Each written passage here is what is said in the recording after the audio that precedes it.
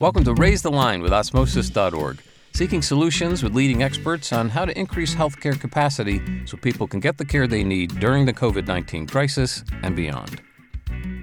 Hi, I'm Shiv Gulani. Medical education has experienced unprecedented challenges throughout the COVID pandemic.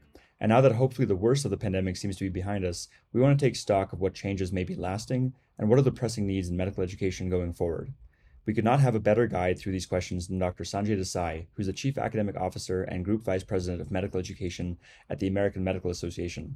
Dr. Desai assumed that role last year after serving for many years as Professor of Medicine, Director of the Osler Medical Residency, and Vice Chair for Education at Johns Hopkins University School of Medicine, where we first originally met when I was a medical student.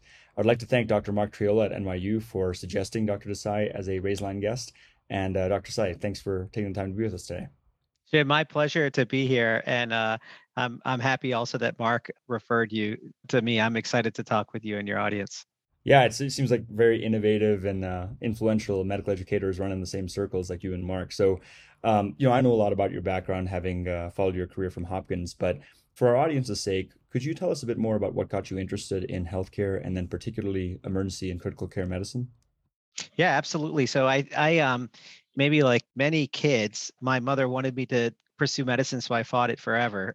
So I went to college not thinking that I was going to pursue medicine. I actually studied bioengineering and economics and was going to pursue consulting, which I actually ended up doing for some time. And towards the end of undergraduate studies, I was at Penn. Healthcare, just medicine actually in particular, it just became very exciting for me. And so I decided very late, not late, but later than most people, to pursue medicine. And then I did consulting in between. And after medical school, actually had a bit of a circuitous route shift. So I really enjoyed consulting beforehand. And after internship, so this is particularly, I think, unusual, and I wouldn't recommend it to others. I left to pursue consulting again for a couple of years. Really enjoyed it, but desperately missed the patient care. And in particular, more than ever, I felt what it is to have that privilege of caring for patients. And so that's what drew me back. And since I came back, I enjoy chaos, which is what brought me to critical care. And I also really enjoy and am passionate about being around learners. And so that's what brought me to education. And so really have felt lucky to be in the role of program director at Hopkins for the last decade. Yeah, no, totally. We can definitely relate on the zigzag or circuitous route to finishing. And like you, I mean, before this episode started, I was talking about my desire to go back and finish med school. It's one thing to achieve a certain amount of scale and reach people you don't even know directly, but it's a whole different and amazing thing to be able to be led into a patient's life, and they'll talk to you about their condition, their family really cares about the interactions you have with them. So that's really meaningful. Yeah, and I mentioned to you that I look forward to talking to you about that, Shiv, and I hope for your future patients you choose to go back because they would be very lucky to have you. Thanks so much. And so going into your role as program director for many years at Hopkins, so for those who don't know, the Osler Medical Residency is among probably the most prestigious, if not one of the most prestigious medical residencies out there. And people who go through this residency program, they often will wear, it was on Fridays, they'll wear the same. Fridays. Yeah, Friday, they wear ties or scarves. And because of the pandemic, when we weren't wearing ties and scarves, we shifted to socks. And that's become the go-to apparel on Fridays at this point. It's quite a community, and I've had many of my classmates from when I was in med school at Hopkins go through it as well. So, you having led the program at Hopkins, two of your priorities were improving student and resident well-being and also enrolling more medical trainees from groups that are underrepresented in medicine. Could you share a little bit about any progress you made in those areas, and what do you think remains to be done? Yeah, thank you, Shiv. I think those are certainly two of the biggest priorities that we had. The well-being became more and more in the center of what we knew had to be addressed in a more structured way, not just in medical residencies, but I would say and not only in graduate medical education, but I think it became clear that well-being was an urgent issue in practicing physicians and certainly in medical student education as well. So I think our approach had been, as best we could, to identify the sources of things that are leading to burnout, which was, the cause of not having students that feel well-being. I think this is an important part of what we have to continue to do. Too often, we're spending significant resource and investment, not just financial capital, but I would say human capital as well, on treating symptoms of burnout. And we see that every day. And I think those are good things to do, but I don't think that they'll fix the problem. I think that those are, again, treating symptoms. And for us to really understand how to develop and then sustain a physician workforce that will thrive, we need to understand the structural barriers for them to be healthy. And that requires data. So our approach was to collect data. So we conducted various research studies to try to understand what these structural barriers are. And I think the biggest one for me, the most exciting one, is ongoing now. It happens to connect to my new role at the AMA. So when I was at Hopkins, we received one of the grants from the AMA to reimagine residency. And that grant had two objectives, one of which was to understand well-being in the clinical learning environment. And so actually study it with data across 4 different residency programs in the country. So that study is ongoing. And it's hypothesis driven, which I think is very important. And so I think we've made some progress. I think there is much more progress to be made. And I also believe that while we might find data related to graduate medical education, I think we should not presume those are the same structural barriers to well-being in medical student education, nor in the lives of practicing physicians as well. So I think there is a lot of work still to be done here. The other, really important and urgent issue that we've only started really to make progress against or even understand is how do you bring people who are historically minoritized into the physician workforce? We need to have a physician workforce that resemble the patients that we care for, but also, I think equally importantly, resemble the life experiences of the patients that we're privileged to care for. And so that is a very long arc in terms of the work that I believe needs to be done. We started, and I feel proud for what we did at the local level. You asked about the program. We did think very carefully about how do we start to make these changes. And it's far, and I think you know this, but it's far beyond numbers. It's not about just increasing the numbers of people who are historically marginalized. It's building community, it's building belonging.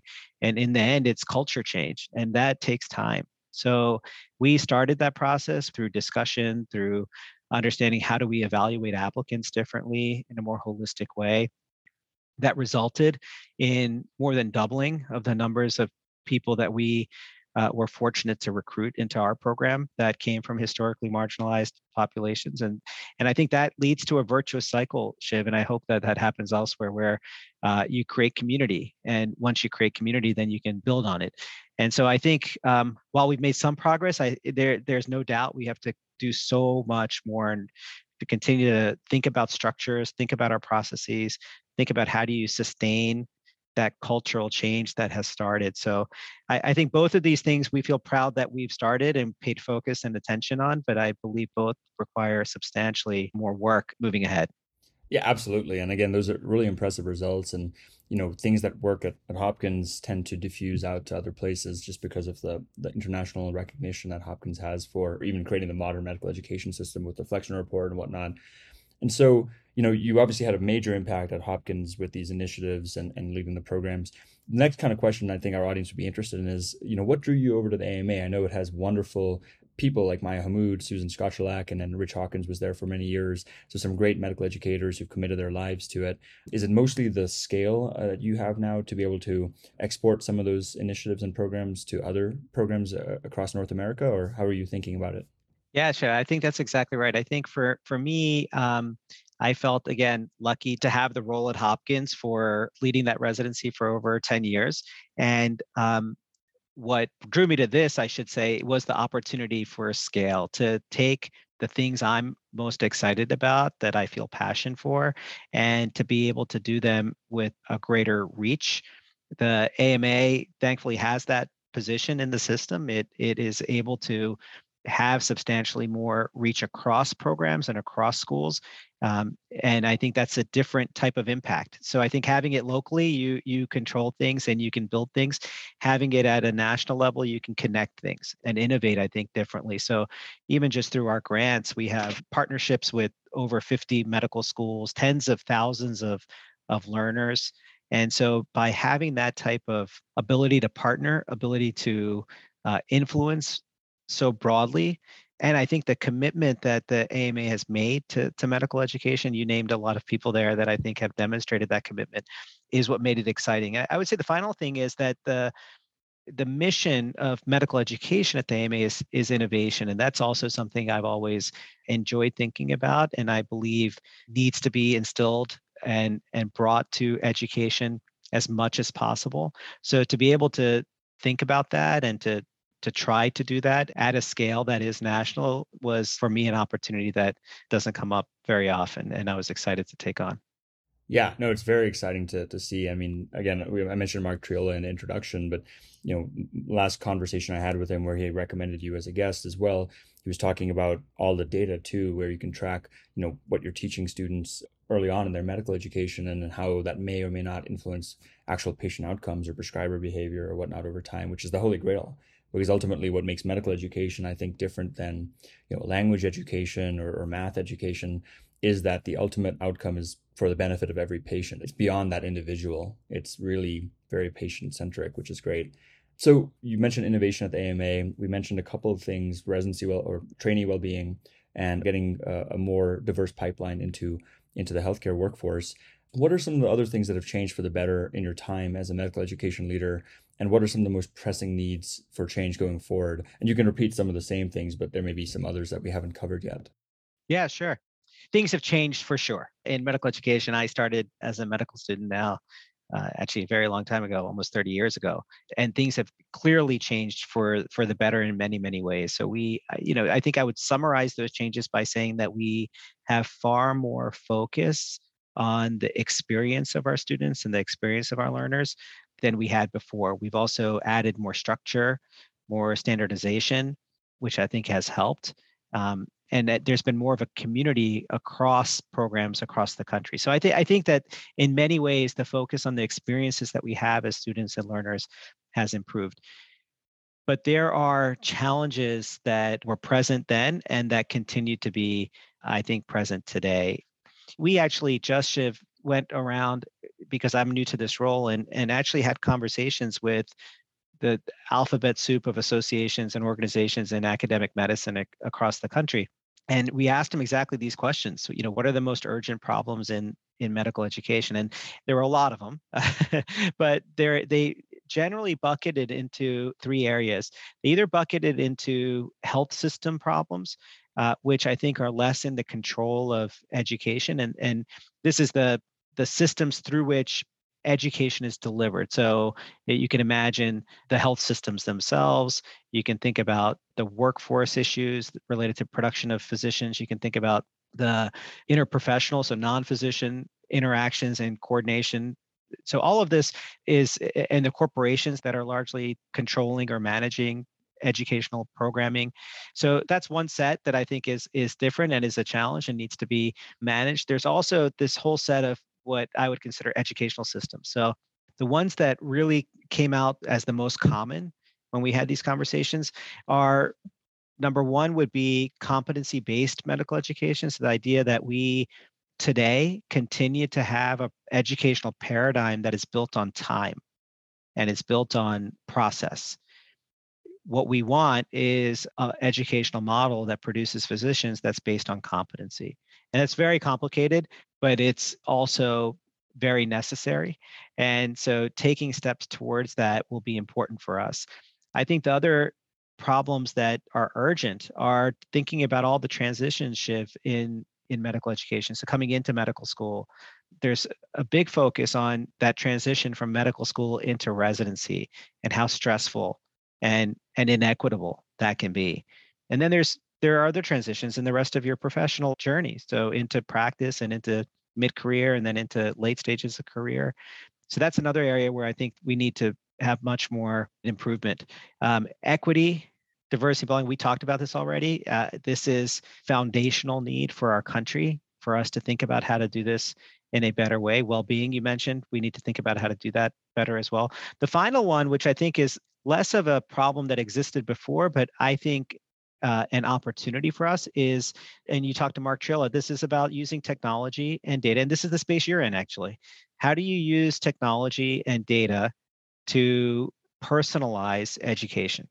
And this is absolutely where we need to be and where we need to go. And the investments that we need to make are really important in this particular area around precision and education. If you think about it, it's using data and technology the way that you expect to use it in every other aspect of your life in medical education.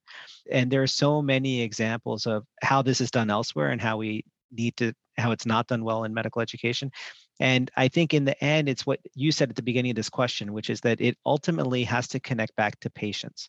So if we use data, analytics, precision in education, we deliver the right training to the right physician at the right time, then you're delivering education that is relevant for the patient that they're seeing, and that care will improve. And that's the ultimate goal of medical education in general. So this is I think a really important and exciting opportunity, one in which we'll be focusing, and I'm hoping that there are many organizations and institutions that are going to add to that focus.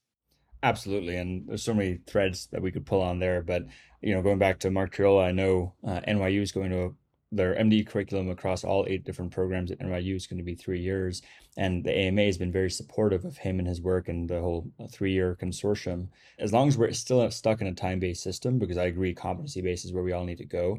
Why not make that time for those students who want it shorter and more efficient?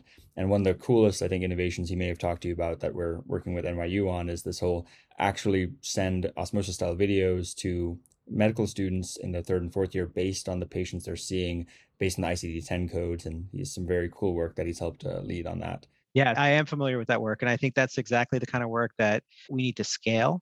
It's also the kind of work that, with imagination, you can think of many different other ideas that are similar to that you could use to improve the education for practicing physicians or for residents, not only for the patients that they care for tomorrow, but also related to their understanding of the quality and safety trends that may exist in a particular health system that they're practicing within, or an epidemiologic trend that's happening in a community. So it's not just, I think, identifying a gap and delivering education, it's also being predictive, what they might need to know in a week or in a month.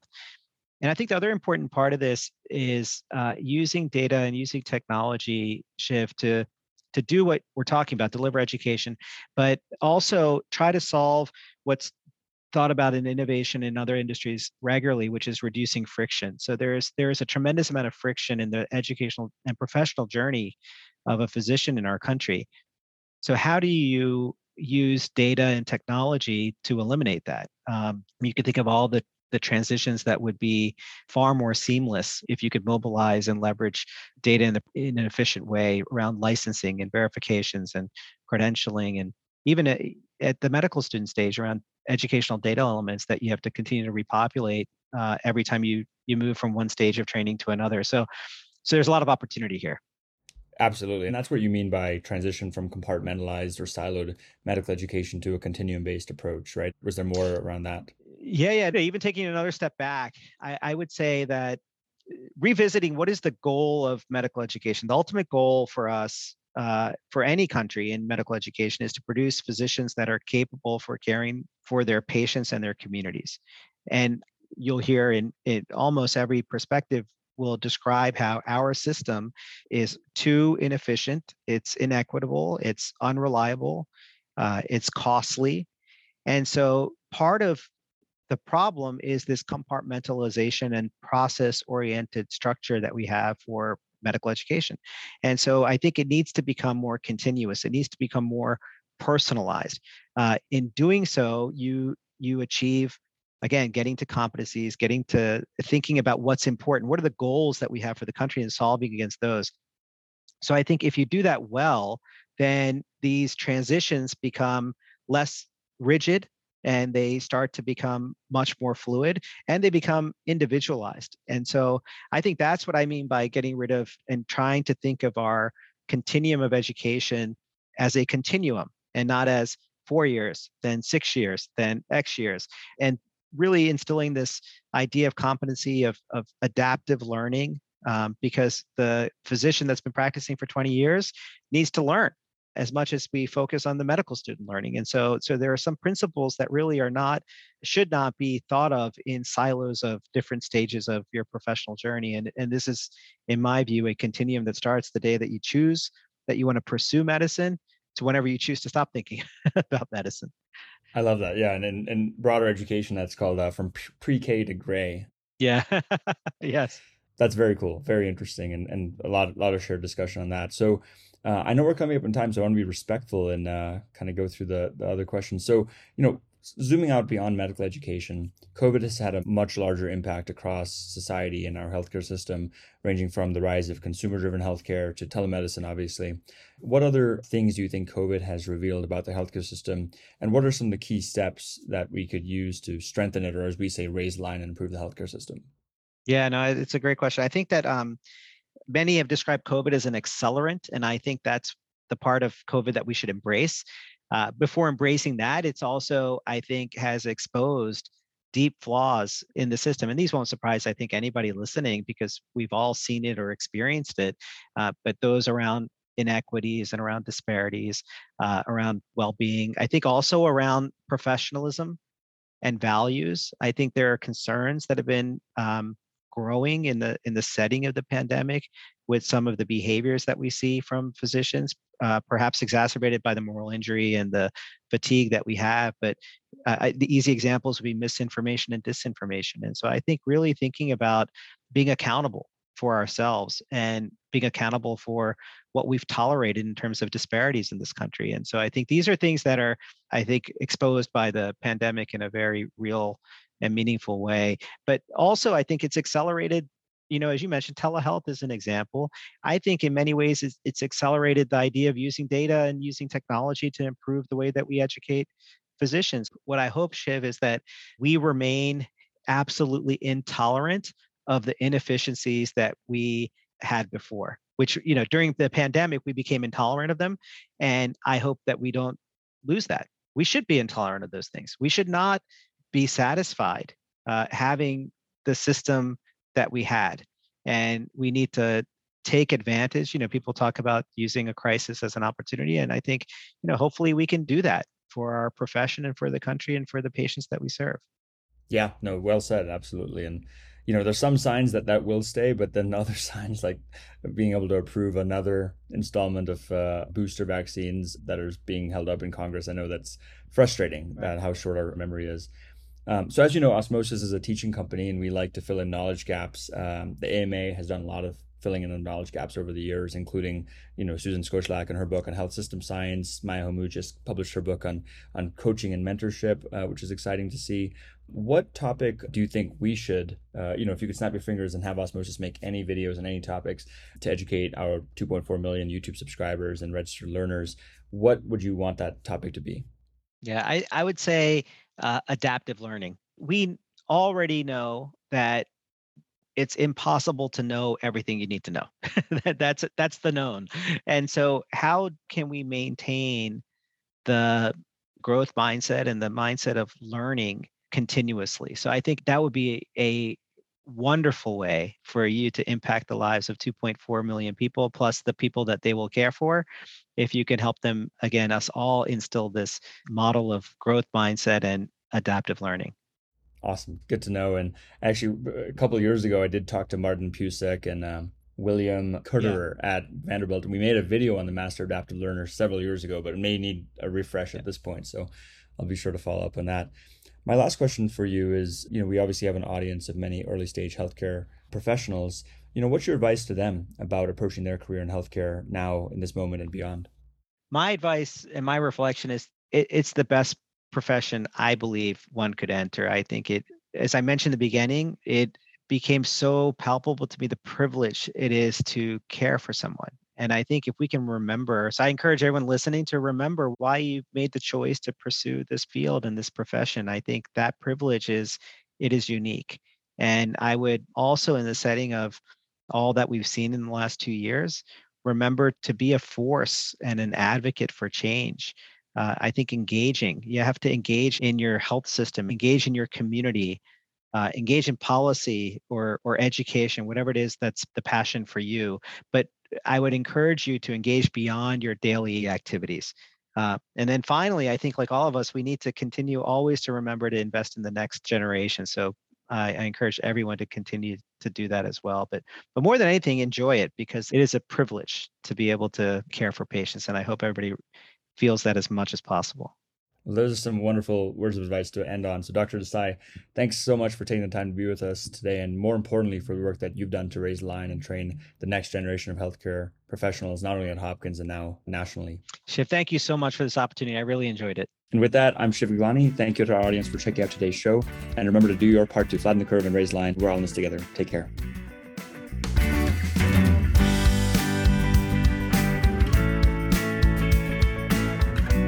For more information on how you can help raise the line and flatten the curve, go to osmosis.org/COVID-19. If you like this podcast, please share it on your social channels. You can also subscribe to the series and check out all of our podcasts at osmosis.org/raisethelinepodcast.